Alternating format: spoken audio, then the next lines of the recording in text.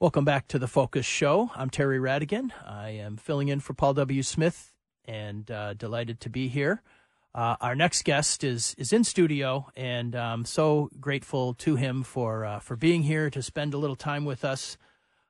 He's the president and the CEO of the Detroit Regional Chamber, the Honorable Sandy K. Baruah. Sandy, welcome. Terry, great to be with you today. So excited. So, Sandy, you were kind enough to invite me, I don't know, less than a year ago to the open house of your new digs, your new office space, which is right within Campus Martius.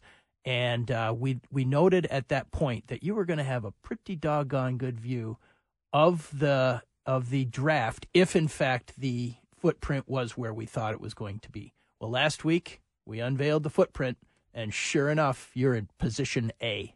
We have the best position that we can imagine for the draft. We're on the 8th floor of the 1 Kennedy Square building, and we're looking, frankly, right onto the draft stage. And through our other set of windows, I mean, it's a beautiful building. The building is basically all glass. We'll be able to see the parade down Woodward off to Hart Plaza. Fantastic. So it is absolutely terrific. As I shared with you, off microphone, we've had some really generous offers for companies to use that space that week. We've said, thank you for the kind offer. We moved into this space because of our team. We wanted our team to enjoy the beautiful new space, and we're not going to let one of the best, most exciting things that's going to happen in downtown Detroit this year go to waste, and our team's going to be able to enjoy it. That's fantastic, and you're right. It doesn't get much bigger than having the NFL draft, because as we've spoken before, it's not just 2 teams competing or 4 teams competing, and like some of events that we've hosted. This is 31 markets that are all going to send their most rabid fans to the draft, to our city. Many of whom experiencing it for the first time. We have one chance to make a first impression, and I know we're going to make a very good first impression for those first-time visitors.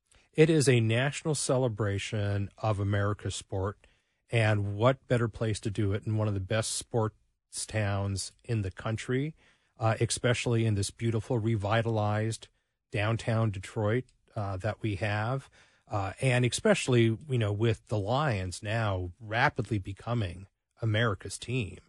I can't imagine a better confluence of factors. We are so excited. Everyone I talk to is so excited about this. I mean, what are we going to have? What are the numbers? Something like 30 some odd thousand? No, more than that. 300 and some odd thousand people. That's what Kansas City had last year. They had 312,000, and that was fantastic. They did a great job. Yeah, and we'll do a great job and a better job, mm-hmm. right? I think one of the advantages that we're doing, and you and the Sports Commission have done a great job leading this, is that we're doing it right in downtown. Other places have chosen kind of someplace on the periphery of their downtowns. We think this is going to show off the city fabulously.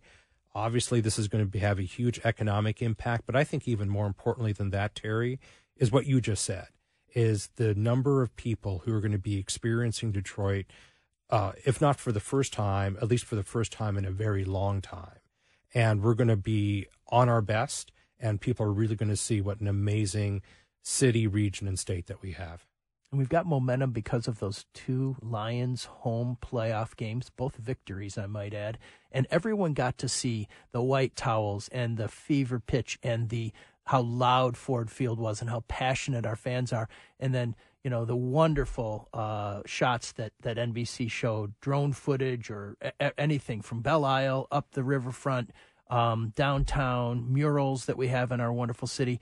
All those things make an impression, and you can't put a dollar figure on it, but I know it's valuable, and it was so great. Yeah, no, absolutely. And, of course, it really helped to have kind of our adopted hometown guy, Mike Tirico, calling the game.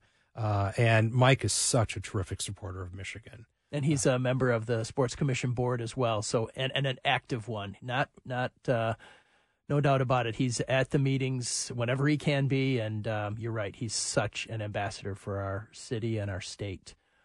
Sandy, you moved from a downtown building to another downtown building, but overall, what's your impression of downtown now as we get ready to host all these folks?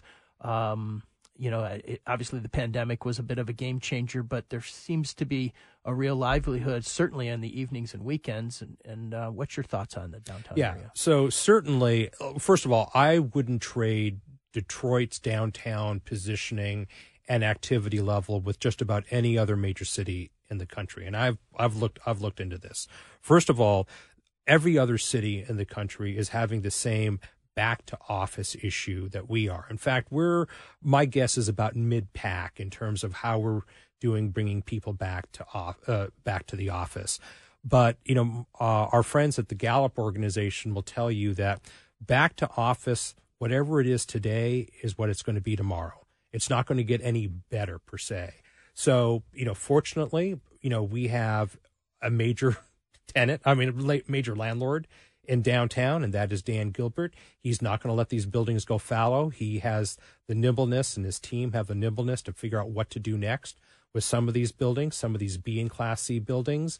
That's going to be a challenge, but that's not a challenge that we have that other places don't. The advantage that we have, and you just mentioned it, Terry, our after hours activity, our weekend activity, our festival activity. I mean, Detroit is a master at the community-wide, inclusive, everyone's welcome, big event festival downtown. And we can thank our friend Tony Michaels for a lot of them, right? But there's a lot of things that happen that bring people from all across the region, if not the state or the country, to come downtown. And that is a huge competitive advantage for us. Speaking of Tony, he was a guest host yesterday, and he was actually on site, and I saw you at the Detroit Economic Club. Steve Gregorian and Sandy Pierce had a terrific meeting with Governor Gretchen Whitmer and Treasury Secretary Janet Yellen. What were your impressions of the presentation that we saw there? Well, let's break it up into two parts. First, the governor took the stage to do a high-level summary of her budget that she's presenting to the legislature. Excuse me. I've been on vacation, Terry. I'm still trying to get syllables correct here. And obviously, listen, our governor is a national star. She is on the map for a reason. She is telegenic. She is well-spoken. She knows what she's doing, and she knows how to present. And that was definitely on show. I think, there's lots of things in her budget proposal that I and, the chamber board that we like. There's also some things that we don't like, but, that's called democracy, and that's the way it is. So the things that we fully support, we're going to be right behind her. Then there was a little interchange with Secretary Janet Yellen, who I know from her Fed days back not too long ago. And, I that probably wasn't the best setup ever, but it was great to have two incredible female leaders who have reached the top of their profession. And I thought it was really great that our governor really recognized the trailblazing path that Janet Yellen kind of paved for high-level service in government for women leaders. I liked the format where Janet Yellen also asked questions of Governor Whitmer, so it was a nice interplay there. And I felt an optimism there that I appreciated. I'm a hopeless optimist anyway, and certainly if we can keep our economy humming along, that's good for all of us. And I think we're going to do exactly that. All signs for 2024 are very positive. For those who are a little concerned about the inflation number that came out yesterday, I wouldn't worry about 1 month right now. It looks like inflation's coming down. GDP growth is incredibly strong. Our unemployment rate, both, regionally and nationally, we're at or below 4%. These are really, really strong numbers. Business leaders are increasing their optimism level. When you ask them, how you rate things, they're turning up the volume. Let's talk for a minute about Mich Auto, such an important and well-run enterprise under the Detroit Regional Chamber umbrella. And Glenn Stevens does such an amazing job running that entire program. How are things going as we, look towards maybe a slowing down of the electrification of the automotive industry. Yeah, the great thing about Mich Auto, and thank you for mentioning Glenn. Glenn and his team have done a fantastic job building that program essentially from scratch. I mean, when I moved here to Michigan, there was not a statewide automotive association dedicated to promoting the automotive and mobility industry in Michigan. I mean, we had a blueberry caucus, we had a beer caucus, but we didn't have an auto caucus, right? It was just the oddest thing. But Glenn and the team have done a fantastic job, as you mentioned, with that. To me, the electrification question is a speed of increase, not a slowdown, right? We're still seeing the sales of EVs, and everyone says it's just Tesla. No, it's not just Tesla. Tesla sales are actually a smaller portion of the pie every passing day. So we're seeing EV sales continue to increase. They're just not increasing at the blistering pace that we saw in late 21 and all throughout 22.